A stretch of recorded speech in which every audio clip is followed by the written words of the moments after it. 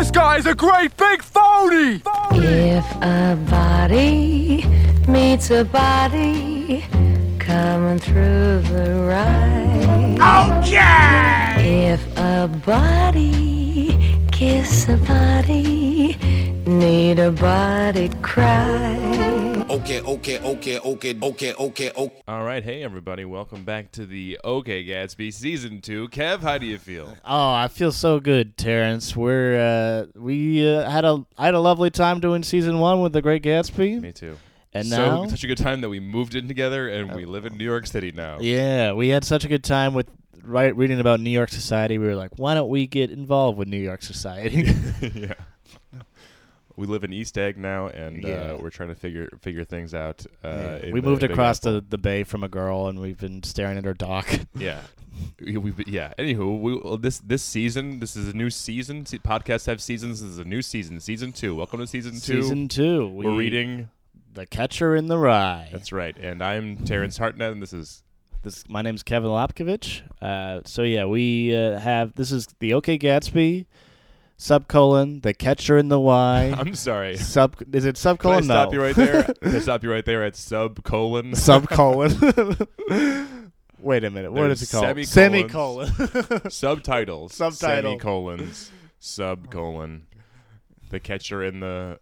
In the Y. In the Y? Yeah, it's like, why? And why? Yeah, Catcher in the Y, what? And I thought, like, maybe, like, Catcher in the Y, do I feel like murdering a famous person? How come after I read this book, do I feel like murdering a famous person? Yeah, I mean, it's so compelling that it was used as evidence. Yeah. It was Mark David Chapman's statement. They were like, why did you do this? And he just, like, handed in the Catcher in the Rye. He's like, conveniently enough, it's already been written down by one J.D. Salinger. Yeah, he sat down right after shooting him and just, like, read the book waiting for the cops to get him. And, I guess we'll be tracking that. Like, yeah. Kev, how do you feel? Terrence, how do you feel? Do you feel like murdering John Lennon? He's already dead. Well, Paul McCartney's still alive. So, I don't know. Yeah, so I looked it up, and he actually read a passage in court out loud where they were like, hey, you really have to say something. You killed one of the most influential musicians ever. Like, yeah, we should give you a platform. Yeah, that's what we should do. All right, let's see what it was. So he stood up in court and read this passage from the book. Anyway, I keep picturing all these little kids playing some game in this big field of rye and all. Thousands of little kids, and nobody's around. Nobody big, except me. And I'm standing on the edge of some crazy cliff. What I have to do? I have to catch everybody if they start to go over the cliff. If they're running and they don't look where they're going, I have to come out from somewhere and catch them. That's all I'd do all day. I'd just be the catcher in the rye and all. I know it's crazy, but that's the only thing I'd really like to be. I know it's crazy. I know it's crazy. I know it's crazy. So the theory is that he saw himself as protecting John Lennon's innocence. Okay. Where he was like, I have to murder John Lennon because he's heading down the wrong path of selling out. And I have to protect his innocence. Oh, wow. Okay. Which is honestly a good career move because he was about to sell out. I guess he was about to sell out. Yeah, I don't know. I heard an interview with Sir Paul yesterday, and it seems like he's doing fine. He's still a Beatle. He's still fine. Yeah. He's putting out mediocre new albums. Yeah. Oh, I want to fuck you. Oh, my God. He has a song on a new album where he says, yeah, I'd really like to fuck you. And it's like, what? What are we doing here, Paul? Yeah, there's been 4 murders that I saw on Wikipedia about this book. One, a 21-year-old model and actress was murdered by just a stalker, and he was holding this book when he did it. And actually it created anti-stalking laws. So in a way, this book helped create anti-stalking laws. All right. And then John Hinckley Jr., the guy who shot Reagan, this is one of the 6 books he owned. Wow. Okay, one of the 6 books he owned. And the other one's just 5 Bibles? Yeah. The other ones were just shooting manuals. Yo. Not obviously good enough shooting manuals because Reagan survived. Yeah, come on, buddy. You missed. But yeah, so we wanted to address the murders. What wasn't there one? What's the Jodie Foster one? Or the Higley? Hinckley was to impress Jodie Foster. Jodie Foster, which is, hey, we all want to impress Jodie Foster. It's not the way to go about it, right? I mean, it's weird to think, like, if Hinckley was around today, he probably would just been one of those guys that comments on every one of Jodie Foster's Instagram posts. Right. Like, you're so beautiful. Come to Brazil. And there's a way to do these things now, Higley. Yeah, you don't have to murder the president. Yeah. Or maybe we just don't have the gumption to do it anymore. Oh, man. I mean, like, what have I done to impress a girl? I mean, stand-up comedy for 8 years, but boo. I have never attempted to murder an important political boo. Figure. All right, Kev, what's your history with Catcher in the Rye? When did you first read it? So I first read it when I was 12, and I did not get it. I was like, this is a weird. I don't. Relief. The plot is like not clear. It's not a plot book, really. And at 12, that's what I was looking for because I liked Harry Potter, and I was like, maybe this will be like Harry Potter. Wow. It's not like Harry Potter. Then I didn't really read it again until junior year of high school, and then I read it a lot junior year. I read it like 9 times my junior year of high school. What? Yeah, I should have been on a list or something. You didn't tell me this. You did not tell me this. This is coming out live. We took a speed reading class, and that was the book. It's pretty easy to read. Like the words are big. Like it's not that dense of a book. And so I would just every study hall I'd read as fast as I could just to like prove to myself how do you prove that you are reading instead of just flipping the pages? You already know the story, and they can test you on the story, I guess. But yeah, so the theory of speed reading is that you look at a whole instead of going word by word and saying the word aloud in your head, you look at like a whole couple lines and say all the lines as fast as you can in your head.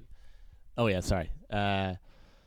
So that it was just like a weird skill that I used all the way up until my freshman year of college, and then I was like, I'm going to slow it down because this is exhausting.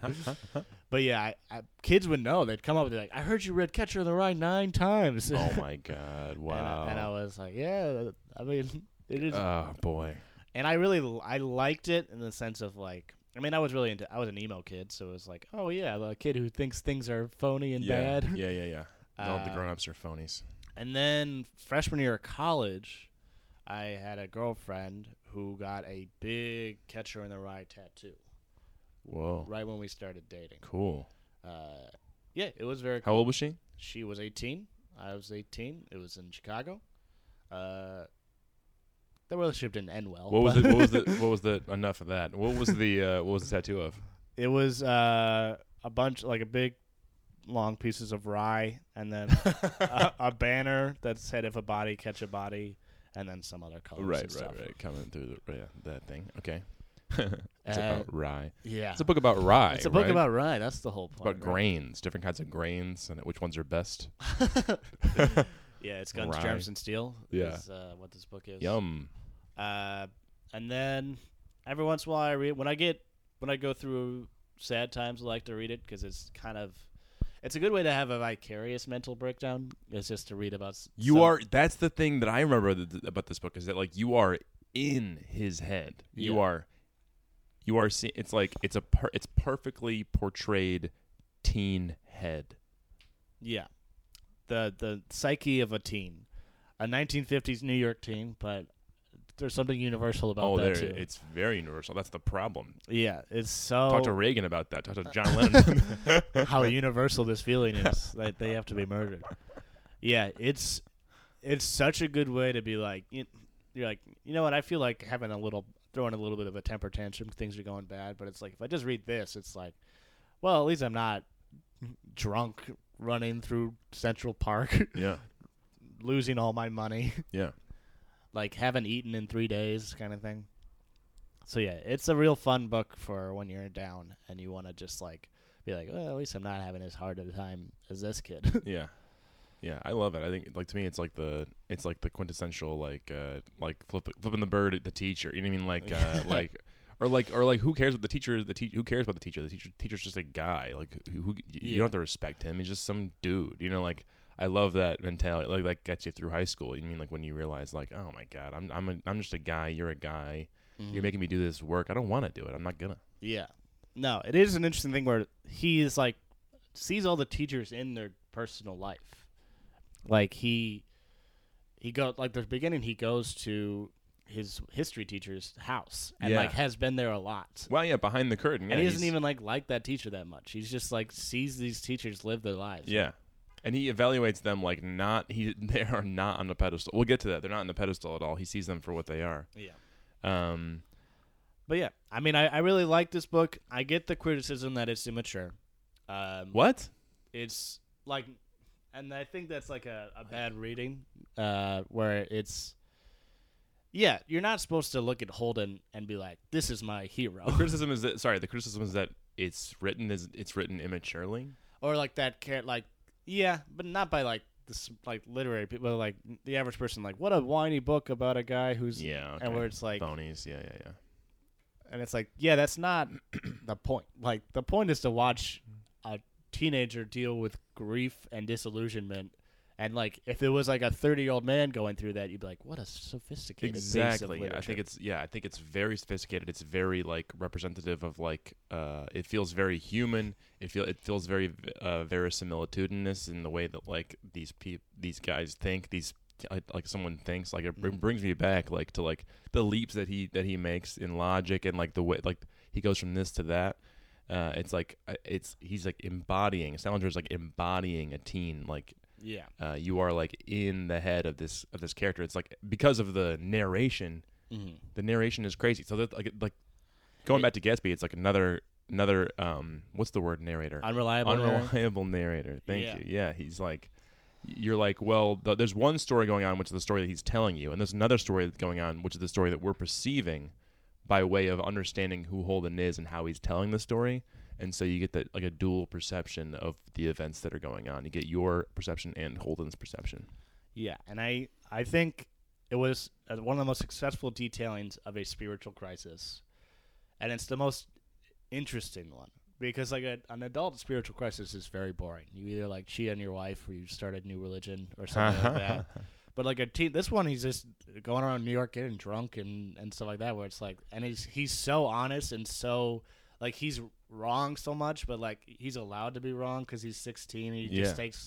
He's just like machine gun shooting at everything around him, and like oh boy, and it's so fun to watch that rather than like an adult be bored with his job and be like, well, what's the rest of my life gonna be? Yeah, exactly. Let's hop in. So like we're gonna do 2 chapters a week, and there's 26 chapters. We're gonna do 13 episodes this season. Which I think we'll see how the pacing goes. I think I like it. I mean, there's a lot to get into in every page basically. Yeah. So this book is a metaphor machine. Yeah. So yeah, what I really like is right away. It's this book's also very funny. Holden Caulfield is a very funny character. Yeah. Like he starts off a novel. He's writing essentially. I think he's writing a long letter to his therapist or something like that. He's in a mental institution when Are you serious? Yeah, that's why he's like, my brother visits all the time. This is crazy. So he's in a mental he has a breakdown, yeah. Yeah, that's where he's like, hey, I'm in this weird place right outside Hollywood. But this realize like Gatsby was also written from that point of view. Like that's insane. Yeah, it's definitely they're definitely connected.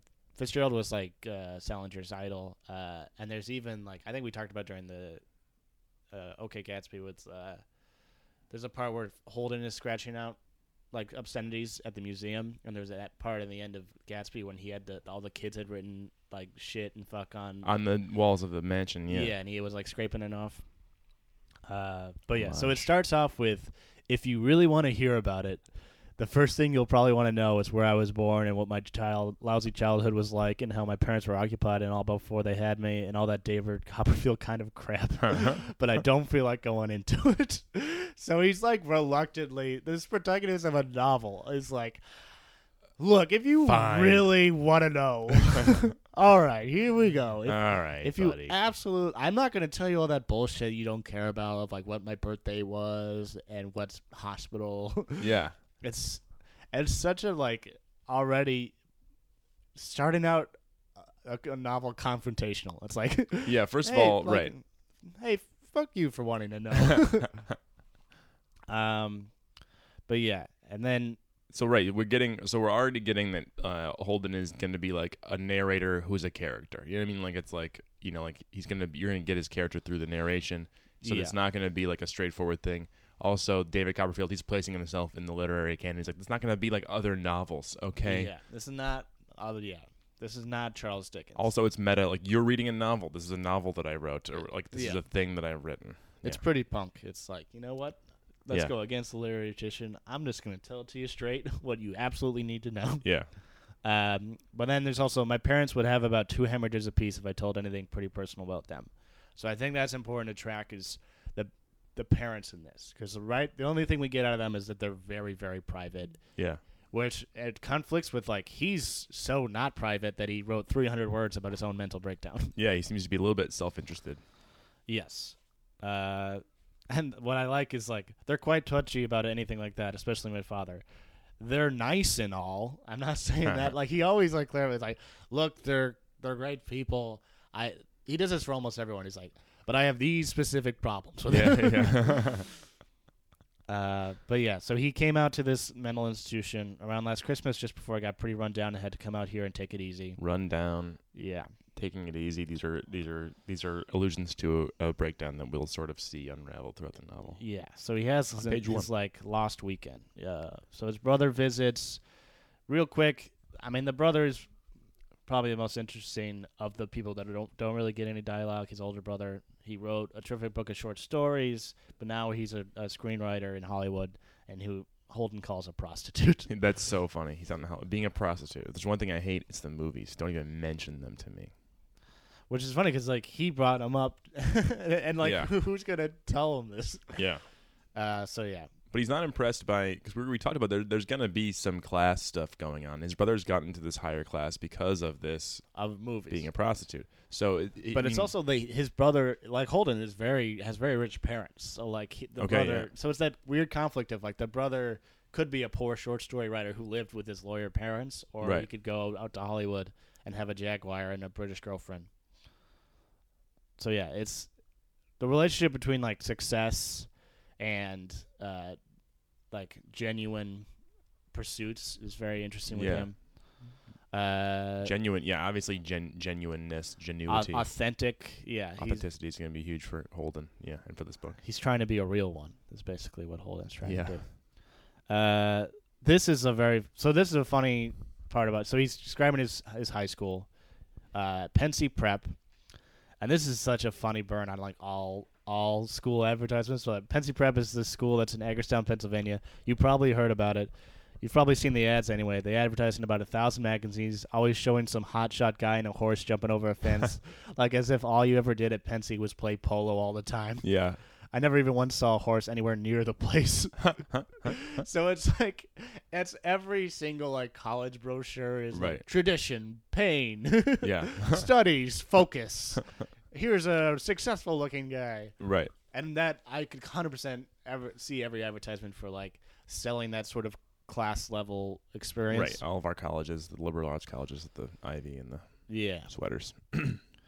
And then underneath the guy in the horse's picture, it always says, since 1888, we have been molding boys into splendid, clear-thinking young men, strictly for the birds. Which is just like, this is bullshit. They don't do any damn more molding at Pensy than they do at any other school, and I didn't know anybody there that was splendid and clear-thinking at all. Maybe 2 guys, if that many, and they probably came to Pensy that way. They're already like that. Yeah, that's so funny. They're already like, this is all, everything is full of it. So we're basically opening here on a football game. You know, like fade in to a sad boy on a hill during a football game. Yeah. And games is something we want to track because anytime a game comes up, it's such a very clear way to do winners and losers. Because, like, right away, the game with Saxon Hall was supposed to be a very big deal around Pensy. It was the last game of the year, and you were supposed to commit suicide or something if Old Pensy didn't win. So, like, one, that's funny. Right. Because that's every college is like, oh, we're playing Michigan State. This is do or die. This is very important. You all have to pretend as if it's very important for a brief amount of time. So much so that you got to commit suicide if they... But it's also... You'd be very upset. Losing has, like, you don't know what you're supposed to do. It's, like, tragic to lose. So games and losing is very important. I like the game too. Yeah, I guess games are artificial. They're set up, and we all know that they're not actually of import. You know what I mean? Or how life actually works, of like these clear-cut rules. Right. We're gonna get life being a game later, right? And he's standing next to a Revolutionary War cannon, right? Yeah. So he's on a hill, standing next to a Revolutionary War cannon. So it's a very majestic image that he's presenting of himself, subtly, of like, hey, think of me as part of the long line of American rebels. He's definitely a rebel. Yeah, he's standing apart from the crowd, watching them, enjoy themselves. He doesn't get it at all. Yeah. He's by the Revolutionary War cannon. He's just he's a lone wolf rebel. He's also very funny about girls throughout. It's never too deep, but there were never many girls at all at the football games. Only seniors were allowed to bring girls with them. It was a terrible school, no matter how you looked at it. Just that last, it's like, you know what? Not even girls could save this school. I like to be somewhere at least where you can see a few girls around once in a while, even if they're only scratching their arms or blowing their noses or even just giggling or something. Old Selma Thurmer, she was the headmaster's daughter, showed up at the games quite often, but she wasn't exactly the type that drove you mad with desire, which is rude. But then he backs up. He goes, she was a pretty nice girl, though. I sat next to her once in the bus from Hagerstown, and we sort of struck up a conversation. I liked her. She had a big nose, and her nails were all bitten down and bleedy looking, and she had on those damn falsies that point all over the place. So he just listed 3 things wrong with her. Yep, but I liked her. But you felt sort of sorry for her. What I liked about her, she didn't give you a lot of those of horse manure about what a great guy her father was. She probably knew what a phony slob he was. Right. So the idea being that like the most important thing in somebody is authenticity, right? So yes. she knows a phony when she sees one, and and it was a direct contrast between her outer lack of attractiveness and her inner like value of like this is a genuine person who can see through even her own father's games. Right. He see the kindred soul of someone who like gets it. Yeah. But she also had terrible fingernails and and falsies. How funny is that? Falsies. That's eyelashes, probably, right? They're pointing all over the place. I figure they're okay. Yeah, it's they're either pointing. that or the falsies. Oh, the were teeth. Also, no. They used to put like fake boobs in teenage. No. Yeah, I think she had, so. but like that doesn't work in context. She had those damn falsies that point all over the place.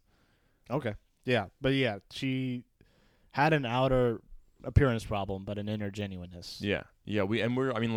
Obviously, genuine versus phony is something we're going to be discussing constantly, and I want to get a little bit deeper than the classic, like, well, you're advertising to me, so you're being a phony. I mean, like, artifice, is something that Holden also uses. I mean, we'll talk about that. Holden also uses artifice himself, whether he's aware of it or not. Like, he understands artifice and where it's got a place. We'll talk about that.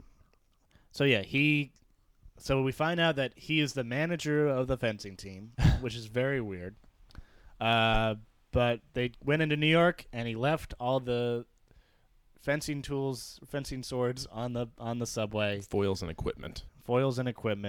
And so they had to go home, having forfeited the match. So they just lost a game again. Right, his last thing he did at Pensy was lose a game for everyone. yeah. But 2, Is this a little stretch, but like I like to take a swipe at every possible metaphor. Hit me. New York, the daily, like how New York is set up, cost him, like he lost his weapons for conflict in New York. Okay. He lost his swords. Like, positioned himself as sort of like a knight going on an adventure, and look at this. He just lost all his disarmed. Sword. He's disarmed. Sure. So he's very vulnerable. He literally doesn't have his weapons anymore. I like this part. The whole team ostracized me the whole way back on the train. It was pretty funny in a way. I'm like, what way? I mean, really what we're seeing here is that, like, I mean, like, it's not actually funny. There's like it's interesting that Holden thinks it's funny. I think he thinks it's funny because he wants to diminish it as an import. Yeah, not like a small tragedy. He was exiled from his friends. He feels apart. Yeah, he feels separate from. I mean, like feeling separate. I mean, he's such a loner. Like every time he talks to somebody, he talks about how he doesn't relate to them. You know what I mean? Like, or like how he feels apart from them. Mm-hmm. And then he blows it off like it's funny, but it's like obviously it's something that's really bothering him constantly. Yeah, because he brought it up. Like literally everything in this book is there for a reason. Thank you. So like he brought up this incident just to be like, And that's how they started the book. The premise is like, hey, I just got back from losing all the equipment, and everyone was mad at me, and now I'm saying goodbye. And now I'm saying goodbye, and now I'm leaving. Yeah, he's just a part of from everything. So, yeah, they're kicking him out. He has to go see his history teacher because his history teacher wants to say goodbye because Holden has failed at 4 out of 5 classes except for English, which is a true poet's report card. We all know that guy. He's pretty cool. Yeah. Definitely Holden would be a weed smoking kid if it wasn't the 50s. Sure.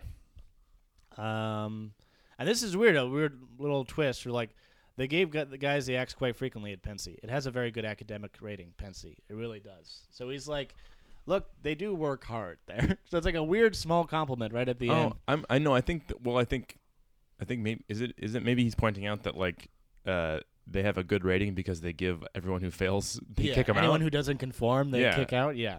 I guess it goes both ways, but yeah. Like, but then here's the first thing I want to point out about anytime he's physically uncomfortable, it relates to some sort of emotional problem because it was December and all, and it was cold as a witch's teat, especially on top of that stupid hill. I only had on my reversible and no gloves or anything. So he is cold, like he's physically cold, but he's also emotionally cold because he's literally on a hill away from every one of his friends that he went to school with. Oh, yeah. And like the fencing, he's only there because he messed up with the fencing team. Ooh. Yeah, he's separate. So, yeah. And then here's Pensy was full of crooks. Quite a few guys, because he said he got his coat stolen. So Pensy was full of crooks. Quite a few guys came from those very wealthy families, but it was full of crooks anyway. The more expensive a school is, the more crooks it has. I'm not kidding. So class is a thing we want to track too. Yeah, oh yeah. Because he's a rich kid. He's a whining rich kid, which I get as a criticism of the book. But who are these people? I mean, there's a lot of people that don't like this book. Everyone has to read it, and any book you have to read in high school, there's a bunch of people that are like, what a dumb book about a guy who had problems. But at least criticize it for what it is. It's like, yeah, do you wish it was you wish the characters were different and different things happened? Mm-hmm. Then read a different book. I mean, come at it at its level. I mean, I wish this steak was more like a hamburger. I wish it was all chopped up and between 2 buns. Yeah, well, it's a steak, so be quiet. But yeah, so I think so money is brought up a lot in this book, and the people who have money are thieves. Yes. So literally, that's pretty harsh criticism of like the richer there are, the more immoral the school is. Let's see here. So he's going to see his teacher, right? He's been invited. Is that where we're at? Yeah, he's going to see. He's been invited by his history teacher to come say goodbye. Talk. Yeah. Well, he's saying goodbye, but he seems to be, he's going to head that way. What is lovely about the book is there's like genuine moments of like tenderness where he just is like vulnerable. And it's right here. So what I was really hanging around for, I was trying to feel some kind of goodbye. I mean, I've left schools and places I didn't even know I was leaving them. I hate that. I didn't care if it's a sad goodbye or a bad goodbye, but when I leave a place, I like to know I'm leaving it. If you don't, you feel even worse. And then he remembers this like lovely thing about just throwing around a football with 2 guys he likes until the teacher's like, hey, you guys got to go inside. So like, for whatever reason, that moment of like, oh, there was a good moment I could remember. But why? Yeah, what is that? There's times, and I'm a very, very smart literary critic, but like, there's times where I go, I have no idea why this is included, or like, what is the significance of this? I mean, obviously it's significant, but why is the goodbye? So he has a memory of a goodbye. It's a good memory of Pensy. He's tossing around a ball with friends until it gets dark, and a teacher has to make them stop. And that's the memory? Like, all those parts are included, So, yeah, I think part of it is, like, Holden pays attention to too many details to never be able to say, like, some good things about anything. He has an eye for, like, oh, there was this lovely moment. And it's also very symptomatic of, like, when he was able to make a connection, it was good. I mean, it was even simple of, like, just throwing a football around even until it got dark, and no one really said anything. They just enjoyed that connection. And the only thing that interrupted it was the school itself. Authority and, this construct of the school. So when he's in a situation where there aren't necessarily authorities or rules or sort of expectations or even just like reality planted in, he's like, I had a lovely time with these guys, and I remembered it right before I left. And like, So he has a sense of what is a good moment. I think that's also I know, but why? So the story is not. I liked this time I threw the football. It was like we threw the football until and then someone made us stop throwing the football and go to dinner. Like, why is that part of the story? Yeah, that too. Where it's like part of it, like I don't get it because like a lot of it seems stream of consciousness almost on purpose. Yeah. Because he always never stays focused. But you'd never. I mean, you can't make the argument. You can't just say something is random. I mean, like of although. course. No, it was not to put in there random, but I think maybe to say this character, like, has to think of a moment where he didn't, like, hate, to say goodbye to that moment. He's not saying goodbye to the school. He didn't like the school. But he's like, all right, this is the moment that it was kind of nice. Yeah. And I want to say goodbye to that moment. I don't want to say goodbye to all these phonies. I want to say goodbye to this very specific moment.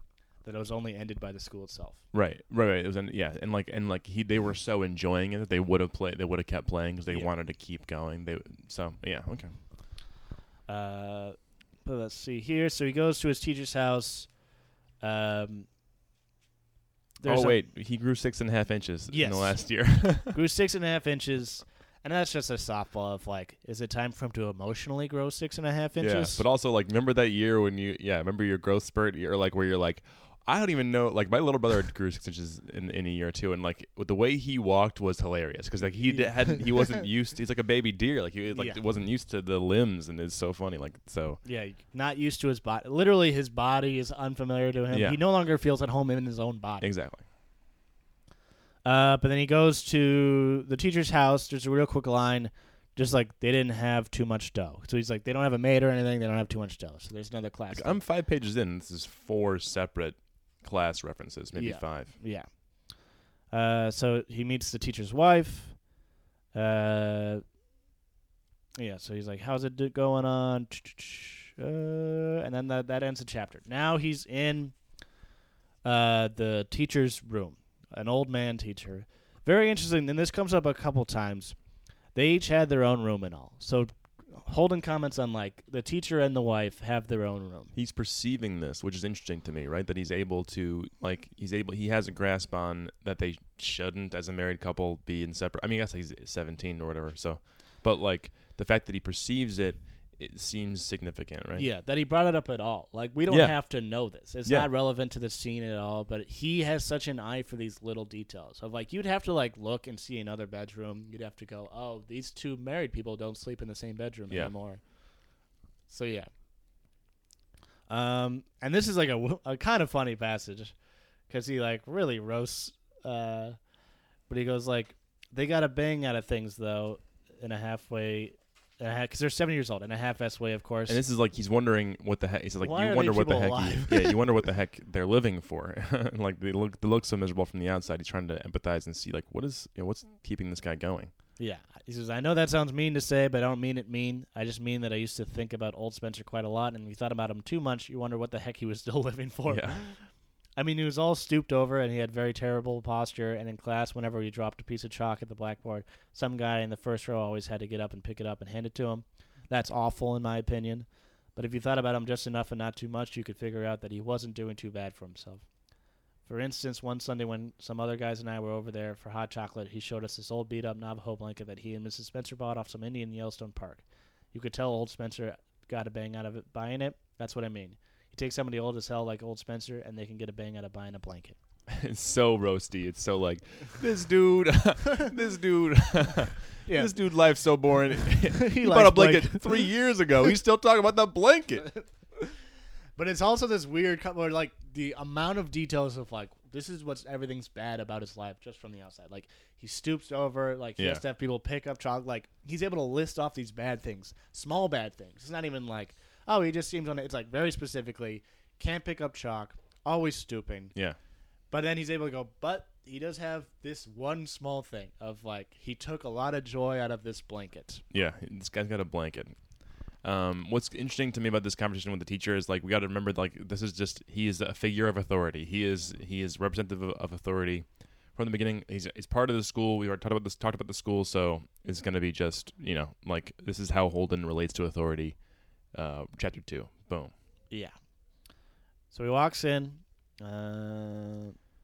Let's see here. The way he describes the room, right? There's pills and medicine all over the place. Everything smells like Vicks. Nose drops. Depressing. I'm not too crazy about sick people anyway. Yeah, and this is just bathrobe. Okay. Yeah. Go ahead. What made it even more depressing, old Spencer had on this very sad, ratty old bathrobe that he was probably born in or something. I don't much like to see old guys in their pajamas and bathrobes anyway. Their bumpy old chests are always showing, and their legs. Old guys' legs.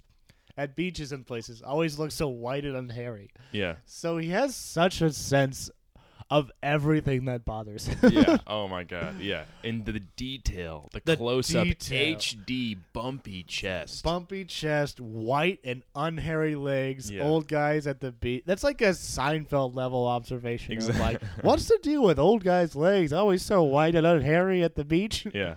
I do like this is like a style of Holden's narration that I really enjoy is he takes something specific and acts like it's the most general thing in the world. Like they're always their bumpy old chests are always showing, and their legs, old guys' legs at beaches and places always look so white and unhairy. It's like, how often are you seeing this? I mean, like where you have to be like, they are always like that. I think later he like describes like kids in the playground, like kids are always doing this and that, and it's like very specific stuff. Yeah. He's acting as if it's like something that's bothered him for years. Yeah, he has such a long list of like very specific things.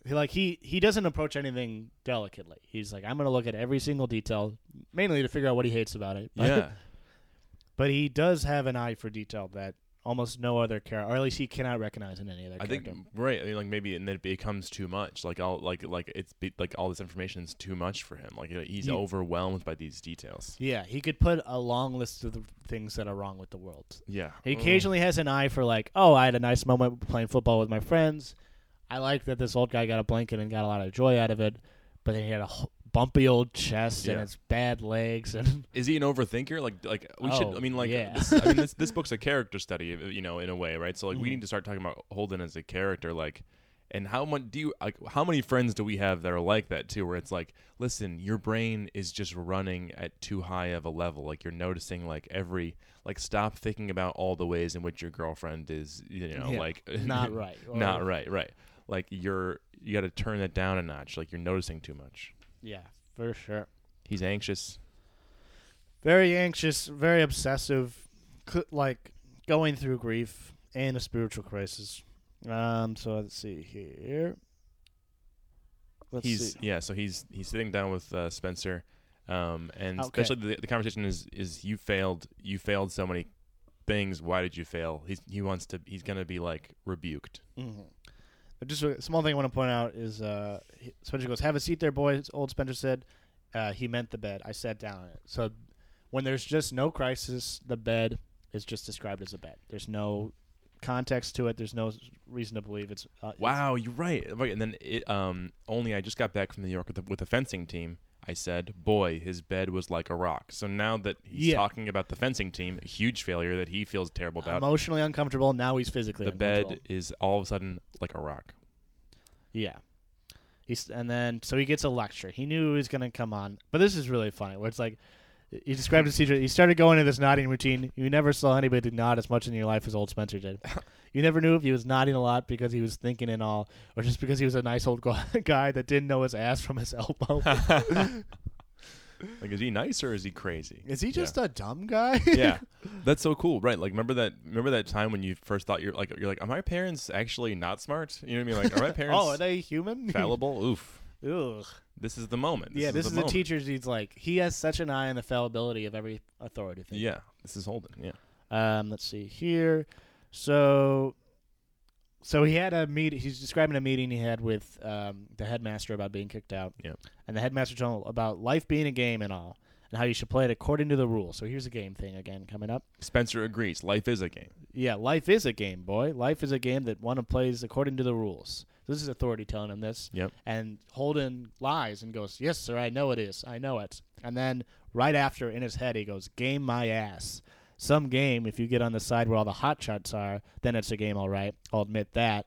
But if you get on that other side where there aren't any hot shots, then what's the game about it? Nothing.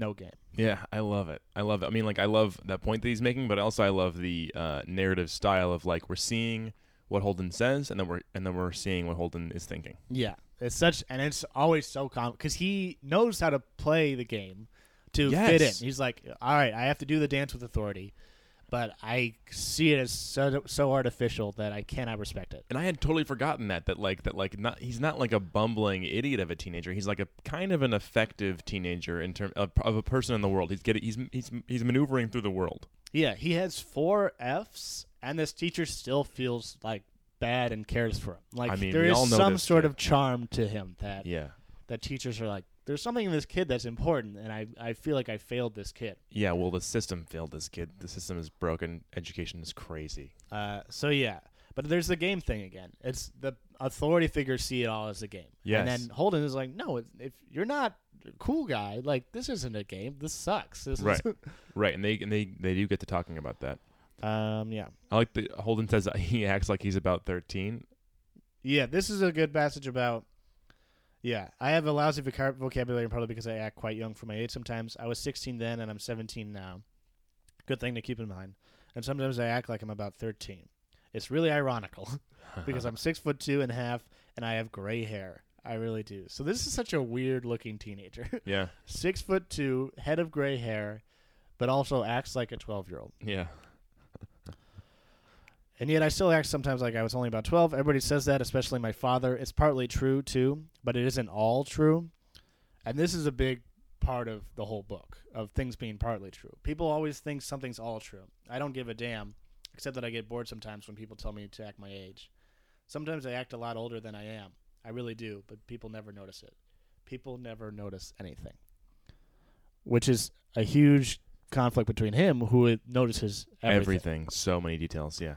But it's also, what's interesting is he says, I don't give a damn, but he clearly does. Yeah. Yeah, so yeah, we're like, it's like almost 3 levels. You see what's happening in reality. You see how Holden perceives it, and then you see how, actually it's just 2 levels. And then you can also just see, like, where Holden is also lying to us. Yes, yeah. You can see him lying to people in the story. Yeah. You see him telling his side of the story, but you also see him lying to us. Yeah. Like, I don't give a damn about this stuff, but like you totally do. You do.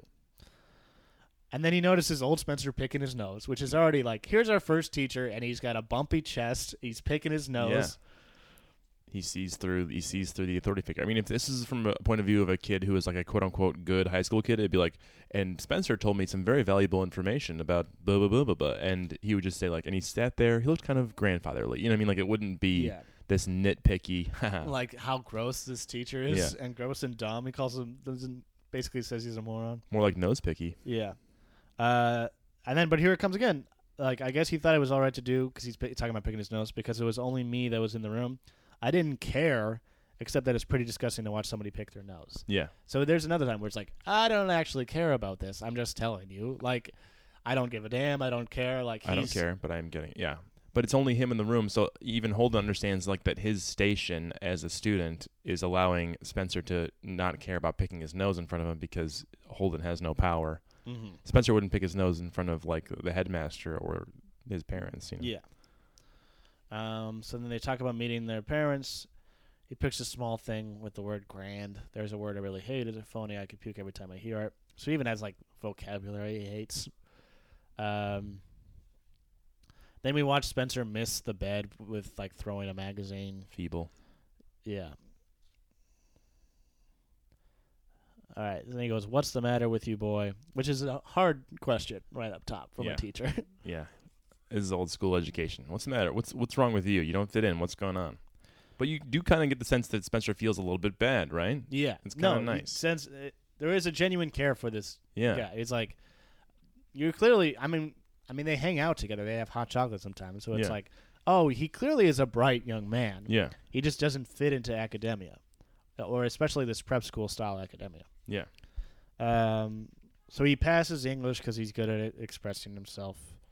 And he'd read the books. He read the books before. His last school, yeah. He flunked you in history because he knew absolutely nothing.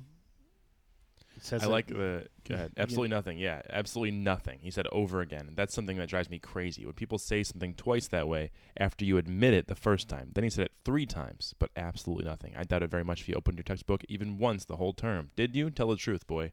So like Holden's like, yeah, you got me. Okay, why do you keep coming down on me so hard? Which is such a teenage I'm already kicked feeling. out of school. Like, leave me alone. I'm already down. Why do you keep kicking me? And I love that. Like he understands what's happening. But he goes, well, I sort of glanced through it a couple times. And that's a lie. Yeah. I told him I didn't want to hurt his feelings. He was mad about history. I love the... Okay, right. He's mad about history. Yeah. He's told to tell the truth, but even he knows, like, I can't tell the actual truth. Yeah, right. He doesn't want to hear that. Yeah. So then he pulls out Holden's exam paper. Yeah, this is... He started handling my exam paper like it was a turd or something. You chose to write about Egyptians for your optional essay question. Would you care to hear what you had to say? No, sir, not very much, I said. He read it anyway, though. You can't stop a teacher when they want to do something. They just do it. It is very, like, teachers are a pain in the ass. Love but it. yeah, so the Egyptians were an ancient race of Caucasians. I don't think that's true. Residing in one of the northern sections of Africa. The latter, as we all know, is the largest continent in the Eastern Hemisphere. One is a great parody of, like, high school kids' essays. Yeah, as we all know. Yeah, padding with words and phrases, like using a phrase where a word would do. And just saying a fact, but with a bunch of clauses so it sounds more impressive. And to fill the paper. I had to sit there and listen to that crap. He's saying about his own paper. But it certainly was a dirty trick. The Egyptians are extremely interesting to us today for various reasons. Modern science would still like to know what the secret ingredients were that the Egyptians used when they wrapped up dead people so that their faces would not rot for innumerable centuries. This is an interesting riddle. It's still quite a challenge to modern science in the 20th century. So you stopped reading and put my paper down. I was being... Wait, what did you have? Didn't you have? What did you have about the... Yeah, so this is an understanding that you've probably already read the book, but his younger brother dies. And so... Spoiler alert. Yeah, his younger brother had died in the past, which, like, set off this spiritual crisis. But he learns about Egypt for a month, and the only thing he remembers from all of this is their ability to preserve the dead. To not die. To not let a body rot. Right. And so it's clearly, like, the only thing that's interesting to him is how he can keep the memory of his little brother alive. And now he's just, like, really embarrassed, because now he writes a note to his teacher on the back of that essay.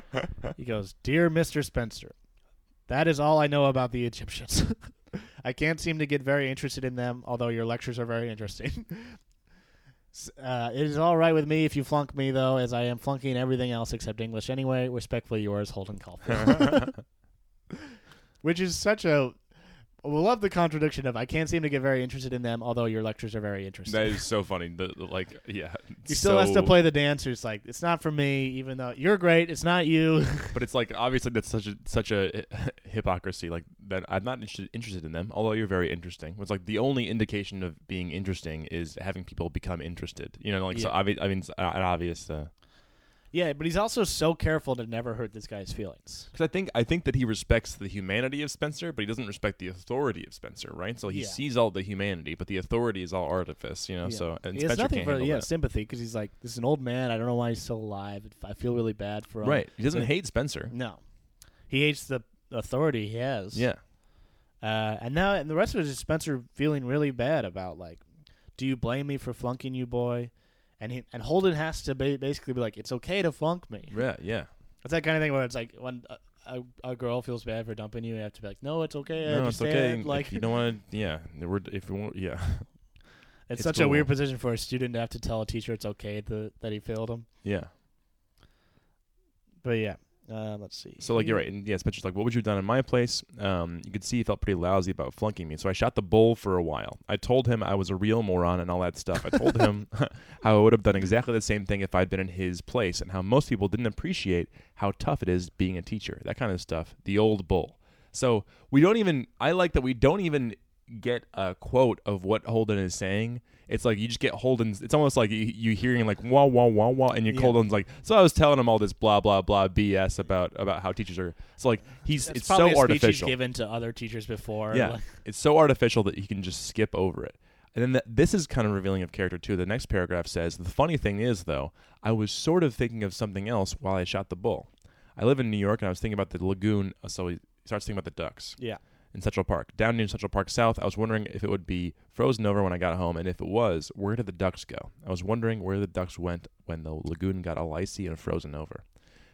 So I do like that he's just not even in it. It's so phony that he is thinking about something else. And what's important is I think that when I think about this novel, I think about, I think the idea is a punk kid pointing out phonies. Like, you're a phony, you're a phony, you're a phony, I'm real. But here, already, chapter 2, we have Holden saying, and then I became a phoney for a while, and I lied, and I just played the game shot so that the I old could get bull. out of the room. Right, so there is a place and time for it. So I think it's like it's a more complex, nuanced relationship with artifice that we need to be tracking, right? Because that's the whole thing with if I was reading this in a coffee shop and I was so worried someone's just going to come up to me and start talking about it, or thinking. Or thinking of me a certain way because of the phony thing. And it's like, well, yeah, it's a novel, and you can reduce it down to it's a kid who hates phonies, blah blah blah. But it's here we already have in chapter 2 a more complicated relationship with that concept. Yeah, it's in great detail. It goes through all the artifice we have to manufacture in order to navigate modern life, of the authority figures and how we have to dance with them. Later it's women and how we or partners and how we have to dance with them, right? Sisters, and never is he able to just say what he actually means. Yeah, and he's not even anti-phony necessarily, because there's a time and a place. He's like, I know Spencer had to fail me because he had to give me this speech. That's what you do as a teacher. Yeah, the phoniness is more pointing towards a cruelty. He notices subtle ways that especially the upper class is cruel. And that's what phony means more than he wasn't being honest with me. Where later you get the next paragraph is all about his last school. But also I just want to point out about the ducks is the ducks come up a lot because he asks all these cab drivers. It's very important. Yeah, this is pre-Uber too. I can't imagine can you imagine being in an Uber or driving an Uber and this kid in the back is like, where do you think ducks go? I was like, I don't know, Google it. But my basic understanding of the ducks thing is that he's asking, where do I go now that my home is essentially frozen over? My home is now unlivable. Where do I go? Okay, I like this take. You did not share this with me in the pre-show meeting, and so this is my genuine reaction to this take. We'll try. I mean, the ducks are very important. It didn't the guy who killed Lennon say where the ducks go a bunch or something like that? Probably. Or I forget. I mean, where the ducks go is very, very, very important. And so it must be significant. And so they no longer have a home. Where do they go? How do they survive? How do they survive? Can you survive without a home? Or do you have to make a new home? Or what do you do? Does someone help? Does a guy come in a truck? In a truck and pick up these ducks? Take you to the zoo? Yeah. No, he's like, what's going to happen to me? Because it feels like he's 17. He's just failed out of another high school. Doesn't seem to have any interest in society. And his family is now running out of patience with him. And he's like, well, what do I do now? Yeah, I buy that wholesale. I buy that take wholesale. I'll take one take, please. Mm-hmm. So Elkton Hill. So he talks about his last school at Elkton Hills, and that's what I'm talking about, the subtle cruelty of the upper class. It wasn't one of the biggest reasons I left Elkton Hills was because I was surrounded by phonies. That's all. They were coming in the goddamn window. they're under siege. Yeah, I love it. So, for instance, they had this headmaster, Mr. Haas, that was the phoniest bastard I ever met in my life. 10 times worse than old Thurmer. On Sundays, for instance, old Haas went around shaking hands with everybody's parents when they drove up to school. He'd be charming as hell and all, except if some boy had little old funny-looking parents. You should have seen the way he did with my roommate's parents. I mean, if a boy's mother was sort of fat or corny-looking or something, and if somebody's father was one of those guys that wore those suits with very big shoulders and corny black and white shoes, then old Haas would just shake hands with them and give them a phony smile, and then he'd go talk for maybe a half an hour with somebody else's parents. I can't stand that stuff. It drives me crazy. It makes me so depressed, I go crazy. Oh. I hated that goddamn Elkton Hills. Oh, God. So the biggest phony wasn't necessarily a guy lying. It was a guy pretending to be kind to everyone. But if you noticed certain things, it's like, oh, he's actually a mean guy. Right. Well. At no point was, did a guy go like, "Hey, you poor people, I hate you," but he was dished out his kindness and attention very unevenly. Yeah. And that's something that only Holden would notice. Of like, you ever notice that he only shakes hands with the parents he doesn't like, and he talks forever with the attractive parents? And this is something that it hurts. It depresses him. It's too much. The details are too much. They're overwhelming. Yes, it hurts his heart to watch people he does not know. He doesn't even like any of his roommates. He didn't like his roommates' parents, but to watch them be treated less than respectfully because of how they look, drove him up a wall. Yeah. And in a way that's like, they couldn't even complain. They couldn't be like, hey, wait a minute, that guy was only friendly to me for a minute, and he talked to everyone else for half it. Like, the parents, not even in the right mind, would say any of that. Yeah. But only this teenager who, like, had a sense that this headmaster was actually an asshole was able to be like, watch him do this to these people. Right. He's getting a sense of it. Ugh. So, yeah, phoniness is not necessarily, like, lying, because he lies all the time, and he plays the game. It's just when it's cruelty disguised as manners is when he calls phoniness. So, yeah. And then the rest of it is just the professor being like, what are you going to do? Like, do you feel absolutely no concern for your future?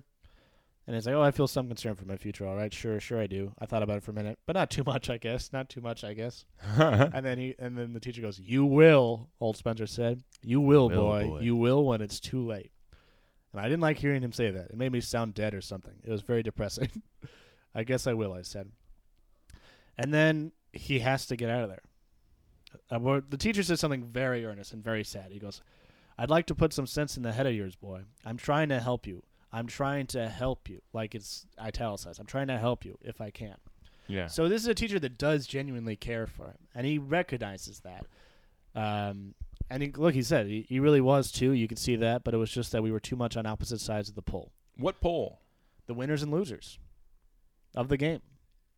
Spencer's a winner? Spencer's a winner. I mean, he's he is old and sad, but he played the game. He became a teacher. He picked a career. He plays by the rules. Yep. The game was discussed earlier when it's like, well, yeah, it's easy to say it's a game when you're winning the game. That's on the side easy. with all the hot shots. And he works for a very fancy prep school. Yeah, but also it's like clearly. But he's also Spencer, poor. Like, it hasn't worked out that well for him. Right.